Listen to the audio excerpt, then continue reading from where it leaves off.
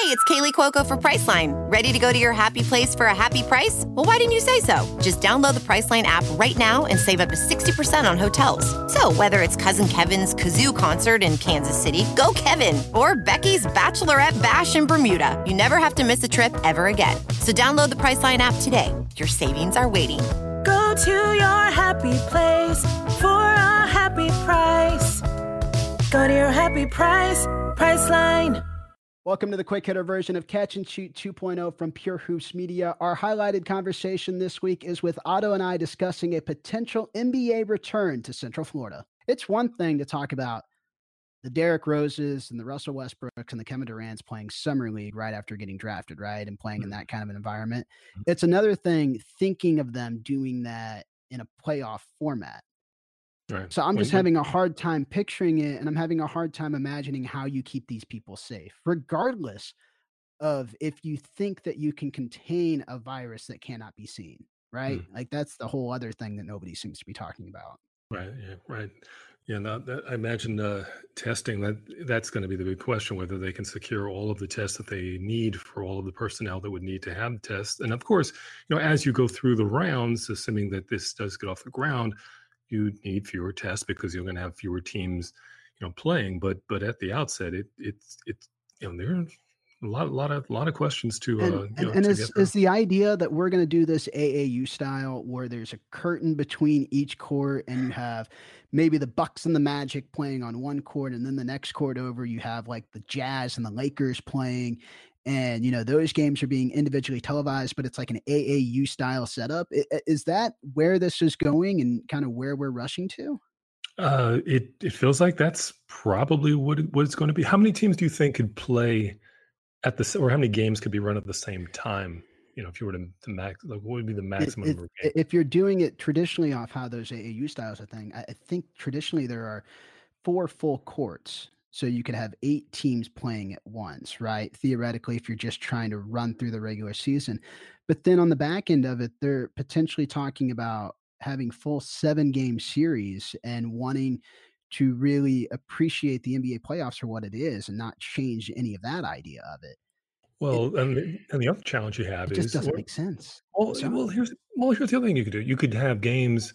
You have kind of like Christmas Day. You have your 11 a.m. game or your noon game, depending on where you are, or your 9 a.m. game, depending on the West Coast, and having games kind of all through the day. So, which I would imagine you probably would want to have something along those lines. It would almost become like a day 1, day 2 of the NCAA tournament, where there are 12 hours of games and treat it like a huge event and spectacle, in addition to really good basketball.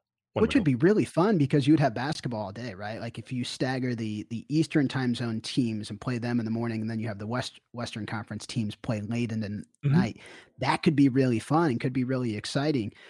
Another thing that has not been mentioned is so much of this has been from the league's perspective and from them wanting to finish the season in some way, shape, or form and crown a champion. I am very surprised that we have not heard anything from LeBron.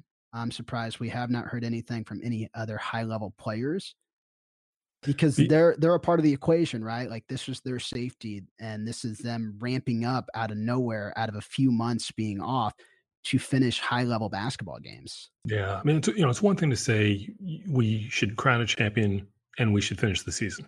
And it's another, from what we've seen, to actually get to that point. And obviously the road between saying you want to have a champion and crowning one is that's the devil's in the details. So and just think about this.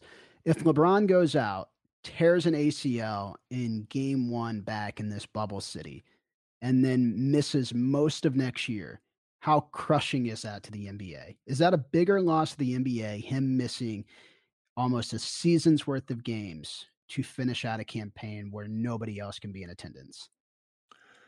Because those are the types of questions they're going to have to answer if something like this does happen.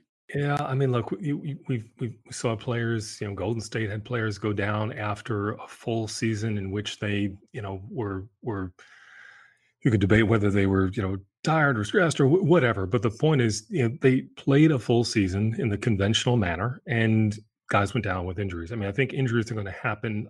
I think the one thing that you have to guard against is making sure players are not being rushed back prematurely, or that they're exerting themselves or taking on more than they should be taking on.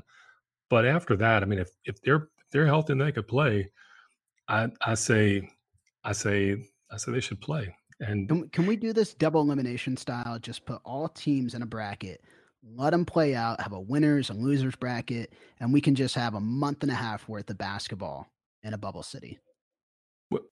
you know what? We're going to do it. We'll do it.